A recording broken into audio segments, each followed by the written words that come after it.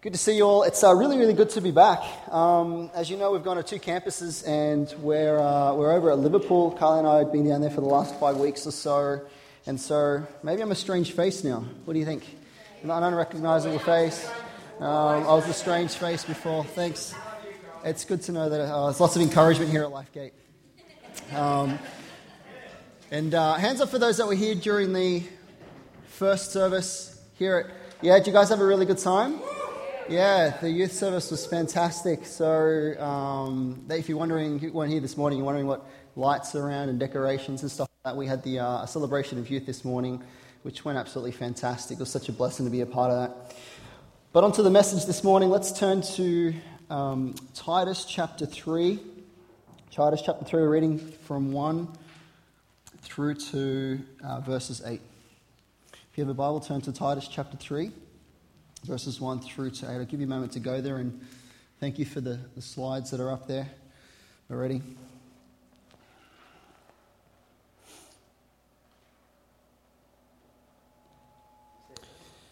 Remind them to be submissive to rulers and authorities, to be obedient, to be ready for every good work, to speak evil of no one, to avoid quarreling, to be gentle, and to show perfect courtesy towards all people. For we ourselves were once foolish, disobedient, led astray, slaves to various passions and pleasures, passing our days in malice and envy, hated by others and hating one another. But when the goodness and loving kindness of God our Saviour appeared, he saved us, not because of works done by us in righteousness, but according to his own mercy, by the washing of regeneration and renewal of the Holy Spirit, who he poured out on us richly through Jesus Christ our Saviour, so that being justified by his grace, we might become heirs according to the hope of eternal life. The saying is trustworthy, and I want you to insist on these things, so that those who have believed in God may be careful to devote themselves to good works. These things are excellent and profitable for people. Father God, thank you for this morning, Lord. Help me to share your message that you have helped me to prepare this morning well. Lord, help us open our hearts to receive. Holy Spirit, be here. Help transform us, Lord God. Help us move forward in the journey that you have us on. Help us to move forward in our transformation of becoming more like you, Jesus. Help us to have the same vision, Lord. Help us to treat people well. Help us, Lord God, to be more like your Son and obviously leave here changed and transformed into the likeness of your Son. In your name we pray, amen. Just to share a few things around the book of Titus before we unpack a little bit of what's going on. The Apostle Paul was going around through a place called Crete, and as he was walking through Crete, he was going around planting churches, and as he left Crete, he left somebody in charge, somebody that he loved and somebody that he was overseeing and encouraging, a little bit like Pastor Nathan as he is planting different churches and then he's allowing people to oversee that. Maybe that could be him. To me, I could be Nathan's Titus. He could be the Apostle Paul. And Paul left the church at Crete to a man named Titus, the beloved friend. And when you read the actual book itself, you'll see very closely that there's a connection between faith and practice, belief and behavior. And Paul is writing this is one of 3 books which are called the Pastoral Epistles. And Paul is writing this book to Titus for the church. And what was actually happening was that there were some false teachers going around. There were some people that were teaching false theology. And as I said, when you've got faith and practice, and if what was being told was bad theology, they were responding in a negative way. They had bad behavior. They were doing bad works. Their character was bad. Probably their morality was bad. And Paul is saying to Titus, hey, get in there, teach good theology, teach what's right about the gospel so that we can see a change in their behavior. And he obviously is talking about their good works and their good deeds. And we see this in Titus chapter 2, verses 1 through to 10, as Paul is instructing around good works between believers. We see Titus chapter 3, verses 1 through 11, which he calls us to be ready for every good work towards unbelievers. And Titus 3, verses 14, is telling us to be devoted to good works. Now, as a church, we've been going through a series that's called Forward together. And there's two main themes that help launch us into being able to do that well. And the first one is that we're to have the same vision. That together as a church, we're to head in the same direction. We're not going this way as a church and we're not going that way, but that we all together, under the body of Christ, the vision that He's given us as a church, that we're all heading in the same direction, and that is to live in the freedom and purpose that Jesus offers, and everything that we do centers around and focuses around that vision. And the second thing that we need to be doing is, as has been summed up well, is to treat people well. So moving forward consists of having the same vision and treating people well. And I believe for us as a church where we're at today, and even if you're a non-believer, we know the things that we need to be doing to treat people well, right? We know that we need to be loving people. We know that we need to be generous. We know that we need to be kind. We know that we need to be encouraging. We know that we need to be doing things that is gracious, and for Christians particularly, praying and forgiving. And Jesus even takes it one step further and says to love your enemies. So I'm not going to talk so much around what it looks like to treat people well, because this is LifeGate, right? We know how to do that well. But I want to talk about one thing that's going to stop us from treating people well. So my first point, I'll talk about three things. If you could bring it up for us on the actual screen. Three things that I want to share with you today. And the first thing is roadblocks to treating people well. And the second thing is that we're going to look at is how do we break free from this roadblock? And third thing is, what is the effect of breaking the roadblocks? The first thing, roadblocks are treating people well. How do we break free from the roadblock, and what is the effect of breaking that roadblock? First point, roadblocks to treating people well. I want to tell you a story of the last time that I took drugs. I was around about 18 months on my journey as a Christian when God impacted my life, and immediately I realized that I shouldn't be taking drugs anymore. Now, before that, it was totally encouraged. I was with my friends, and hey, it's not a problem, you should be doing this. This is just what we do. It's just kind of, and I held off for a little while, but eventually I gave into that crowd. That was the people that I was hanging out with. That's just what they did, and I got caught up in that snowball effect. I was heading on that journey, yes, and I started taking some stuff, and that continued for a couple of years or so. And then God spoke to me very clearly, particularly straight away when I became a Christian, that drugs wasn't right. It's not something that I read in the Bible. I just knew in my heart that there was a transformation in that moment. I said, no, I shouldn't be doing this. And so I went on a journey. And it was quite challenging at first. You kind of move forward 1 week, 2 weeks, then you have a stumble and a fall. Pick yourself back up again. All right, let's keep going, Lord. Maybe go a month, and then, out with friends and everybody's having a good time. You kind of feel a little left out. You don't feel like you're a part of the crowd. Yeah, all right. And take a deep breath, and here we go again. Wake up the next morning, have that, that moment that God just goes, what you did yesterday wasn't great, but hey, let's keep moving forward. Then you might get a couple of months that go past, 2, maybe 3 months, and again, it didn't go so well. And there came a period where I went through around about 4 or 5, maybe 6 months. I was doing really, really well. I didn't think I was ever going to come near it again until a mate decided to get married, which is a good thing, but then he decided to throw a 4-day bucks party where we rented a house in Bondi that was 3-story mansion. Woo! And then, man, what's going to go down there? 30 guys, all doing the same thing. This is going to get messy. And I did whatever I could to try and prepare myself not to go there. I didn't take any alcohol with me. I didn't take any drugs with me at the time. I thought, hey, I'm going to get through this, and I'm going to do really, really well. So the first day we turn up there, and everyone's going off. Hands up to those who think that I held it together for the first day. Hands up who thinks I done well for the first day. Thank you for all of those that put their hands up. The rest of you need to have more faith and trust that God can do all things, yeah? In those who strengthen... Pardon? Well, I lasted the first day, thank you. So I didn't do too bad. Second day came, though, I didn't go so well. And it was fairly early in the morning as well, because we decided to hire a bus that would take us to the races. And of course, before everybody gets to the races, you want it to be kind of in that moment and where you're at.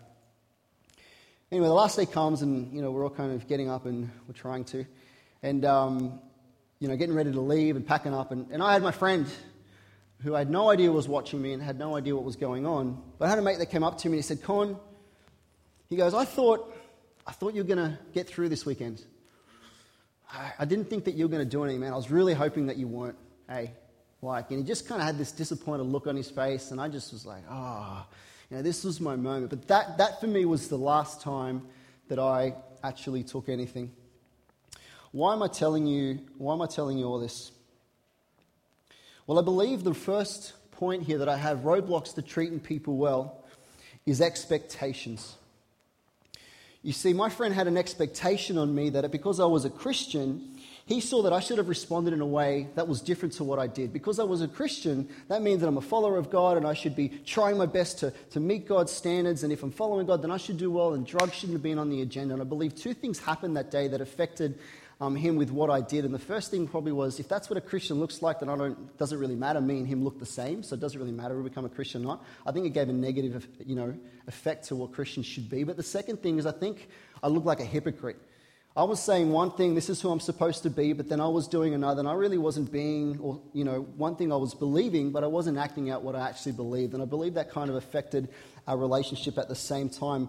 And I believe that's what's happening here in the context of Titus in chapter 3. The first thing that Paul does is that he talks to Titus about how to treat people well in verse 1 and verse 2. But then he goes on to verse 3, which he does something interesting. But before he says to treat them well, he doesn't tell him to treat the Cretans well because they were good people. He doesn't say to treat them well because they were treating them good. He doesn't say to treat them well because their character was good or the morality was what it should be, or that they were doing all these great things and their character was really good. No, he doesn't say that. He does something different. He reminds Titus of where both he and Titus were before when they were Christians. He says this: "For we ourselves were once foolish, disobedient, led astray, slaves to various passions and pleasures, passing our days in malice and envy, hated by others and hating one another." My question is, why does Paul do this? Why does Paul remind Titus of where they once were before they were Christians? Now, the Bible in these pastoral epistles only gives us a one-direction conversation. Yeah, all we're seeing is what Paul is saying to Titus. But in order for Paul to say something to Titus would have to get his iPhone out and dial his 555, contact Paul, and we're going to, "Hey Paul," well, there probably would have been a letter, not a phone call. That was a joke, by the way. And I pictured it going better in my mind. So first Titus would have spoken to Paul about what was happening. And I believe the conversation that Titus would have had with Paul would have been something like this: "Hey man, these guys here in Crete are just out of control. They're just all over the place. They're not doing what they should be doing. They're crazy. They're evil. They're gluttons. They're not responding well. They hate the government. These people, I don't know whether it's going to be really, really hard to love these people in Crete. These Cretans are just all over the place."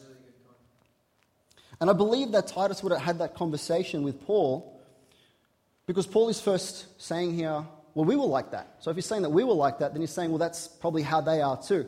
But if we look back in Titus chapter 1, verses 12, Paul says this.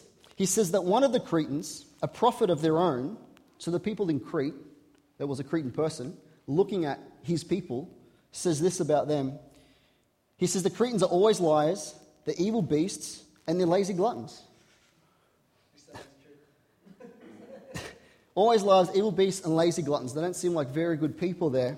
But also, just to take it one step further, if I can find it here. Also, an ancient historian named Polybius wrote that it was almost impossible to find personal conduct more treacherous or public policy more unjust than in Crete.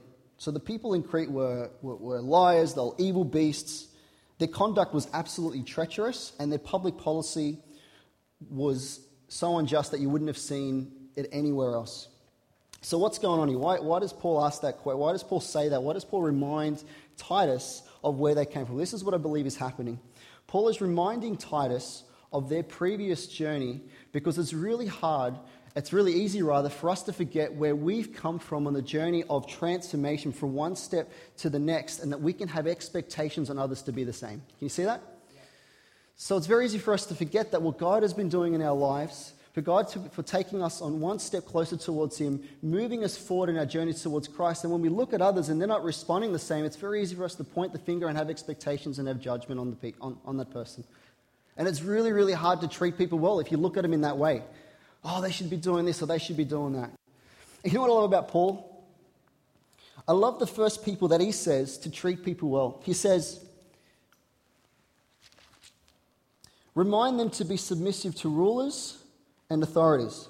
Now, Paul isn't talking here to be submissive to church leaders and elders or pastors. He's not talking about church government. He's talking about the rulers and authorities, which was the Roman government.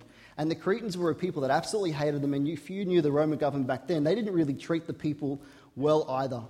But look how he says to talk about them. He says to be obedient. He says to be submissive. He says not to speak evil of them. He says to avoid quarreling and to be gentle and to show perfect courtesy. And that really struck me when I read that. Because it's really, when you have a look at where they were then, isn't it pretty much the same for us today? I mean, how many times have we been involved in engaging in conversation about our government that goes really, really bad? I mean, how much times have you heard when you've spoken to somebody about our government? Oh, the politicians are awesome. They never lie to get what they want. They always tell us the truth. I love those guys. They got our nation going in the right direction. They know how to make great decisions. Have you ever had that conversation with someone? Can you tell me what they say? Oh, you're like, okay, great. We've got... So, I won't have you tell me what they say about the government because we're in a church and we don't want it to go really, really bad. But the conversations don't go like that. And so how have you gone with that? How have you gone with when you speak to people about our government, about our authorities? Do you engage in conversation that's quarreling, that's speaking evil about them? And what I really realized about this is that you don't have to actually know somebody to speak evil about them. You just got to start talking it out. You just got to start saying, how you don't like them, or they're this, or they're that. And it was kind of interesting. As I was preparing this message, Kylie and I, obviously 2 weeks ago, I said the same message with the Liverpool campus, and it was the day after the election. And so Kylie and I on Saturday, where we head out and we decide to walk to the school, and there's the next door neighbour. He's mowing his grass, and he, stops his lawnmower, and he says hello, and we're like, oh, hi, where are you guys going? And I said, oh, we're just going to vote. Have you done it? He's like, oh, those, they're all the same. And immediately I knew he was talking about that just, they say one thing and they do another, and I had a real opportunity to either say, yeah, I don't know who to vote for or whatever, and, they're not nice. I could have just started talking bad about them. I thought, yeah, you know what, here's an opportunity. God's really challenged me on something, and I just said to them, yeah, well, look, they're doing the best that they can for our nation, and that's all that we can do. And in Romans it talks about that God has appointed those that are in leadership, and we really need to be praying for them. We really need to be lifting them up. We really need them to be, we need to be praying that they would be making the right decisions, that they would have wisdom, and then they will become Christians, and they'd make a real massive change in the lives of people. Now, if God is calling us to treat people well that look like the Cretans, as we just saw what they were like, if Paul is calling us to treat people well and speak well of our government, who sometimes we don't really feel like, how much more is God asking you and I to treat each other's well with inside his body, the church? Yeah, good. How much more is Paul calling us not to have expectations of people and to be treating one another well? If we want to be moving forward together, we need to be having the same vision. We want to be treating people well. We need to get rid of our expectations. And so how does it go with you in here? When you go to ask for coffee or something like that and you realize that somebody didn't that right. Oh, did you hear the way that they asked for that coffee? Did you see the way they just walked past me and ignored me? Did you hear the way that they spoke to me? Did you hear the way they were short with me? How do you go with when you look at a believer and they make certain, or they have certain actions or characteristics that doesn't match up to your expectations on them? Do you have a hardened heart towards them immediately and expect them to be the way that you are, or the way that you want them to be? Now, here's what I'm not saying. The first thing is, if we want to get rid of our expectations, I'm not saying that for those people that, I haven't got any expectations on me, so well then I don't need to behave, or I need to do well. I can just sin and do whatever I want. Well, if we have a look at what Paul says in Romans, he talks about God's grace for those that actually sin, and the more that we sin, the more that God has grace upon us, and there's grace upon grace for when we do things wrong. But also then Paul says, should you continue to sin so that grace may abound? And he says, no, we shouldn't. If you've been raised with Christ and old self has been put off, then we should actually not go on sinning. So this isn't a free ticket for us to do whatever we want. And the second thing is, this doesn't mean that we can't call somebody out. Not having expectations on each other doesn't mean that we can't actually go up to somebody that you have a relationship with and you see that they're acting in a certain way or they're behaving in a certain way that you can't go, hey, let's catch up for coffee. What do you say we talk about this? I've noticed some things that has been happening. I've been noticing the way that you've been talking, noticing your actions. How about we catch up, we have a coffee and we talk about it? I'm not saying that you can't do that. But what I'm saying is this, that when we have expectations on people, is that it hardens our heart. It removes us from them. We have judgment upon them and it doesn't become about them. Expectations harden our heart, and it's really, really hard to treat people well when you have expectations on people. And so what's the correct response to when we're seeing somebody with character flaws or where they don't respond the way that they should be responding? And I believe the answer to that is compassion. Compassion is the type of attitude that draws us near. See, expectations, we will sort of point the finger and judge and say, well, they should be acting like this, but we don't know where they've come from or what's actually happening in their world or seeing the transformation that God's doing. All we see is that moment, and we don't know what's actually happened before. And so compassion then, instead of actually pulling away, it helps us to move close. And we see that in the life of Jesus with those that he had compassions on the crowd. And yeah, he didn't have expectations on it, but he had compassion, which means he chose to do something about the situation. God had compassion on us when he came down to become like one of us. Jesus had compassion as he went to heal those that were sick. Compassion always draws near, and it's not about you, it's about them. And when you have compassion, it becomes about grace as well. You have grace in that person's life. And so if you have expectations when you come here and you see people doing wrong, it'll harden your heart, it'll remove you from them, it'll bring judgment upon them, and I can guarantee you're not going to treat them well. But if we try to get rid of our expectations and put on a compassionate heart, it'll soften your heart, it'll draw you in, you'll have grace, and you'll be able to treat people well. And it was interesting because God really challenged me on this. I went to a conference that was about 200 chaplains and special religious education teachers, which are SRE teachers that teach the Bible in schools. And the second day in, we decided to get into these huddles and these groups, and we're all sitting around chairs, and we had finished the group session that we were doing, and then the person at the front started to talk. And a couple of the members that were in our group continued to talk, and I saw this other lady that was sitting in front of us just turn around and just give this filthiest look that I'd ever seen to these two people that were, still talking, just, that kind of up and down look. And I just went, whoa, what was that? And immediately God challenged me, okay, don't have, this expectation, like maybe she shouldn't be doing that. And probably, there's a little bit of an interesting kind of response. But at the same time, she wants to listen and she wants to kind of, hear what's going on. So I just said, okay, whatever, no dramas. And so I allowed my heart to relax. And I thought, all right, I'd gotten past that. Anyway, about an hour later, we'd finished up from that session. We'd go on and have something to eat. And where the session was compared to the dining area was around about 100 meters. So people would walk past each other and, you just say hello, how you going, have a smile or something like that. And so I walk out of the dining area and I see her standing there. And so she smiles at me and I thought, I'm not going to smile at her. Did you see the face that she just gave? She's not a nice person. But no, God reminded me, compassion, Con, it's okay. And so I just smiled and just kept on walking. And I wanted to show that that's the difference that we can have.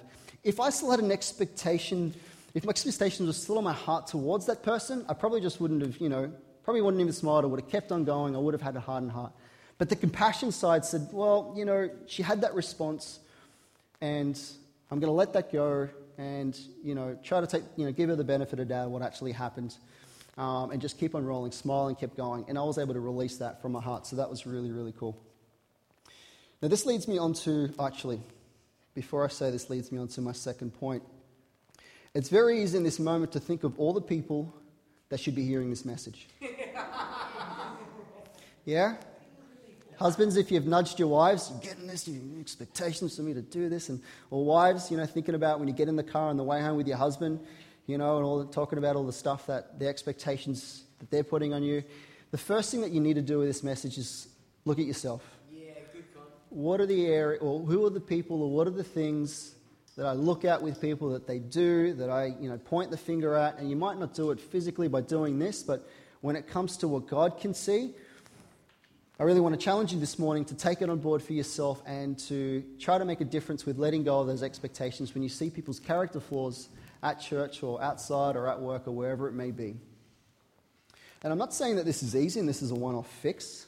I'm not saying this is something that God does and then we're never going to have expectations on people's lives. I just think that if we can be mindful of it in our journeys and trying to understand where people are coming from, I think, and having compassion, it's just going to be so much more healthier church, because I believe that we want to be a church where we're pushing in and we're drawing near to people rather than pulling back. I want us to really, I believe that we can be a church where we've got softened hearts towards people and not a hardened heart. I believe that we can be a church that is about others rather than about being about ourselves. And so I just want to throw that challenge out there to you this morning. This leads me on to my second point, which is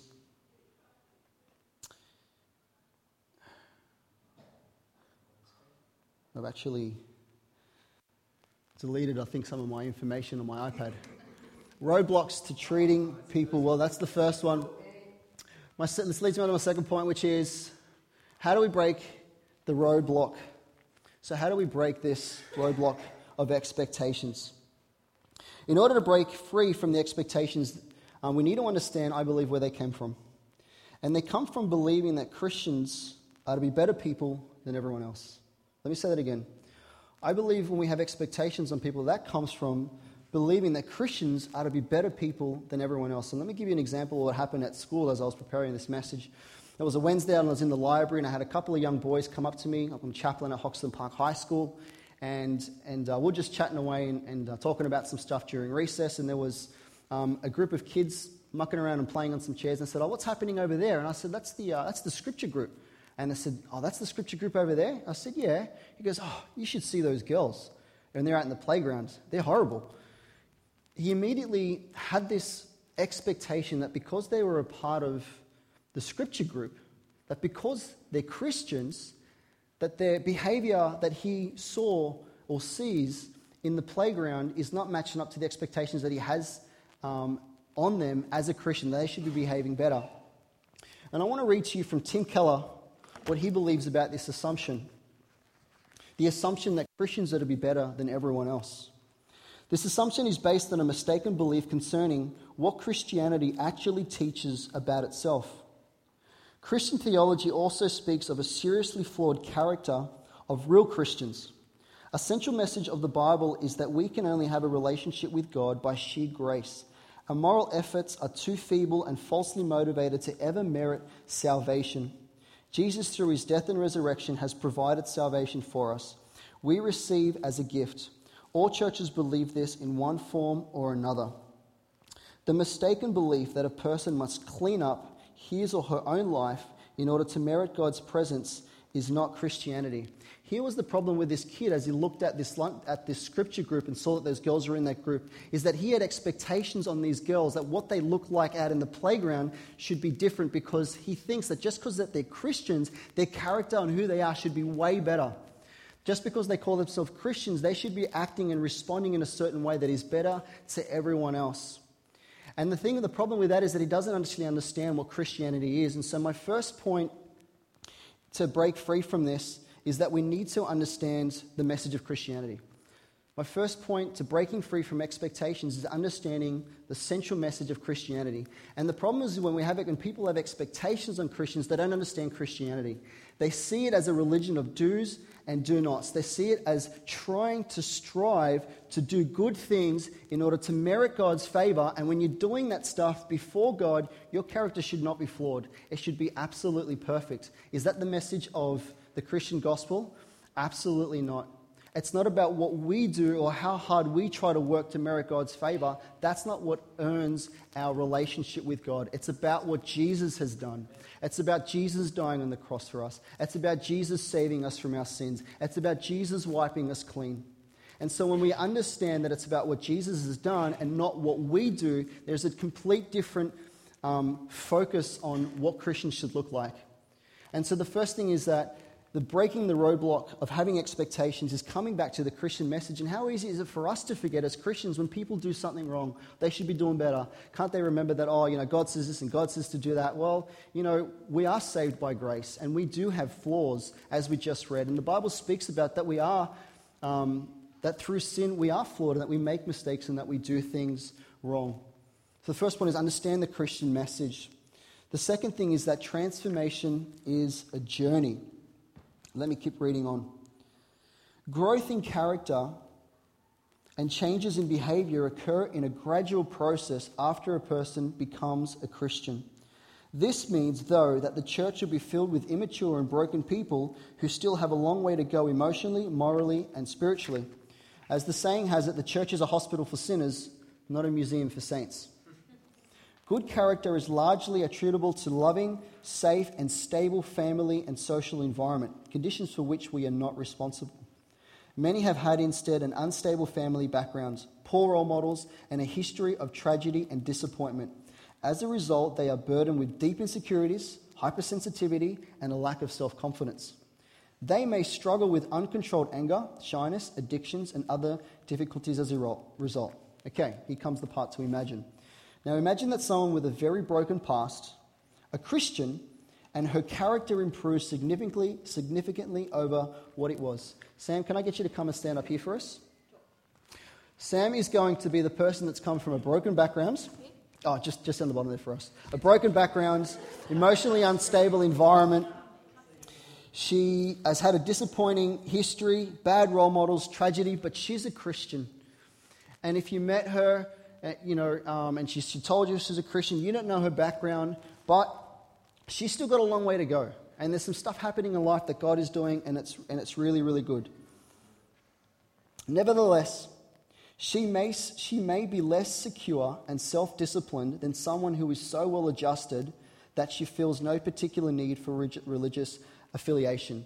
Bella, can I get you to come up here for us? Come and join me at the front.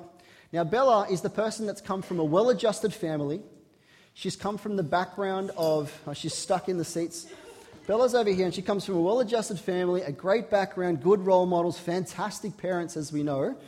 But she's a non-Christian. And she's a non-Christian. Now, suppose you meet both of these women in the same week. Unless you know the starting points and life journeys of each woman, you could easily conclude that Christianity isn't worth much and that Christians are inconsistent with their own high standards. Here's what he is saying. That on the same day or the same week, you meet two people. One person you meet is a Christian, and the other person you meet is a non-Christian. And you see and experience that the Christian wasn't that nice. You experience that they had character flaws. You experience that they said things that weren't right and they did things that weren't good. But then again, you met the wonderful Bella, who's a non-Christian, and she was fantastic. She was gracious. She was generous. She was loving. She was kind. She was all the things that you would want from a person. And it's very easy to conclude that Christianity doesn't match up. So they're a bunch of hypocrites and a bunch of lies. But here's the thing, that the spiritual growth of Christianity is a process. Yes. And we don't know where people have come from. We don't understand their journey. And when we have expectations that they should be a certain way, we're not understanding what's been happening in their life. Do you guys understand that? Does that make sense? Thank you. Just because you meet someone that's a non-Christian, you guys can go back down. Just because we meet somebody that's a non-Christian and they respond the way that we want them to respond, and a Christian doesn't respond the way that they should respond, it doesn't mean that Christianity is bad or it's flawed. And so the second thing to breaking expectations is this. Transformation is a journey. We don't know where people are at. We don't know what's been going on. And we need to, take things for where they're at and just continue to love people for where they're at. The third thing is this. We should expect Christians to make mistakes. Let me read on.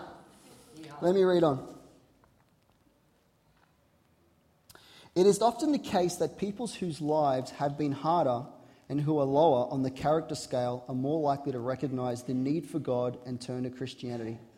So we should expect that many Christians' lives would not compare well to those of non-religious, just as the health of people in the hospital is comparatively worse than people visiting museums.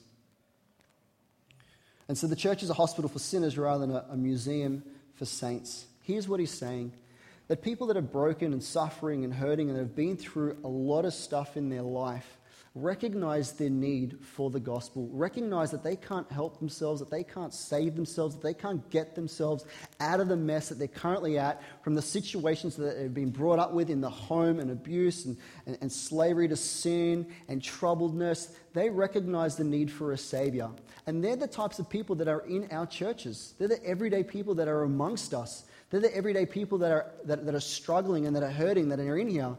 And so when we have expectations on them to live the life where we should be at, or they should be up here, they should be better than everyone else, they shouldn't be doing the stuff that's saying, well, you're going to get disappointed. And the thing is that if we just understand that we're going to make mistakes and that we're going to do the wrong thing, and we come from broken backgrounds and we come from suffering and hardship and sin and bustedness, well then, hey, okay, I get it. You make some mistakes, I make some mistakes. Let's all keep moving forward together. And so if we can have compassion, that'll draw us towards people rather than having expectations and pulling away. Good God. So the third thing is we should expect that Christians are going to make mistakes because we come from backgrounds that are not perfect. The first thing is we need to understand the Christian message, that we're saved by grace through faith in Christ, of what He's done rather than what we're trying to do. The second thing is transformation is a journey. And the third thing is that we should expect Christians to make mistakes because that's what we do. And again, that's a process for us to be walking through. I hope you don't leave here and say, well, I expect you to get all these three things, and so therefore you shouldn't have expectations on me to have no. Don't. You get what I'm saying. Let's all be in a journey to learn about this. My last point, the effects of having no expectations. Can I get my last point up there? What is the effect of breaking the roadblocks of expectations? Now, obviously, the one that you would see straight away is that you would, move from having expectations on people when you break the roadblock to having compassion. Yes, but this is what Paul says in verse 8. The saying is trustworthy, and I want you to insist on these things, so that those who have believed in God may be careful to devote themselves to good works. These things are excellent and profitable for people. Paul is not just saying here that it's all, nice and, we're just all going to get along and it looks all kind of fluffy, if we don't have expectations on people and we're going to treat each other well. It's not just this whole nice concept. What Paul is actually saying with being profitable is that we're going to further the gospel.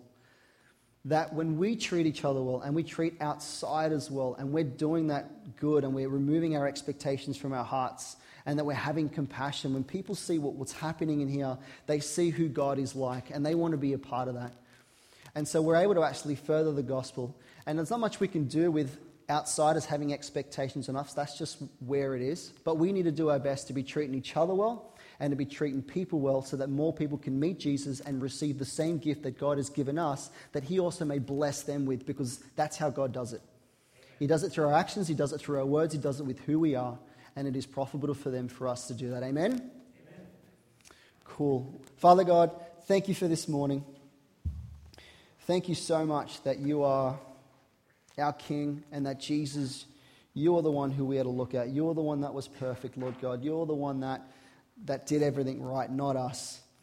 You're the example that we are to follow. And thank you, Lord God, that you didn't expect us to fix up our lives, to have it all together. Lord, you didn't wait for us to get it right before you came down into this world. But you made a decision. You had compassion on us, Lord God, and you entered into human history, into all the wrong and the suffering and the sin and the things that we've done wrong, Lord God. And that you lived the life that we should have lived, and you died the death that we should have died, and you give us all your goodness, and that you loved us, Lord God. And thank you that we can have a relationship with you, not based on what we do, but based on Jesus, your works and your death on the cross that forgives us of our sins and wipes us clean. And so, Lord God, I pray that this message has been challenging and that we can continue to treat one another well, Lord, with your presence and power in our life. In your name we pray. Amen. Just before I finish, 2 challenges. The first one is this. Who are the people that you are not treating well due to the expectations that you have on them? And the second thing, how are you going to respond differently? Getting real, who are the people that you've not been treating well because of the expectations that you have on their lives? And the taking action part is, how are you going to respond differently? Thank you, church. Have a wonderful morning. Enjoy the rest of your day.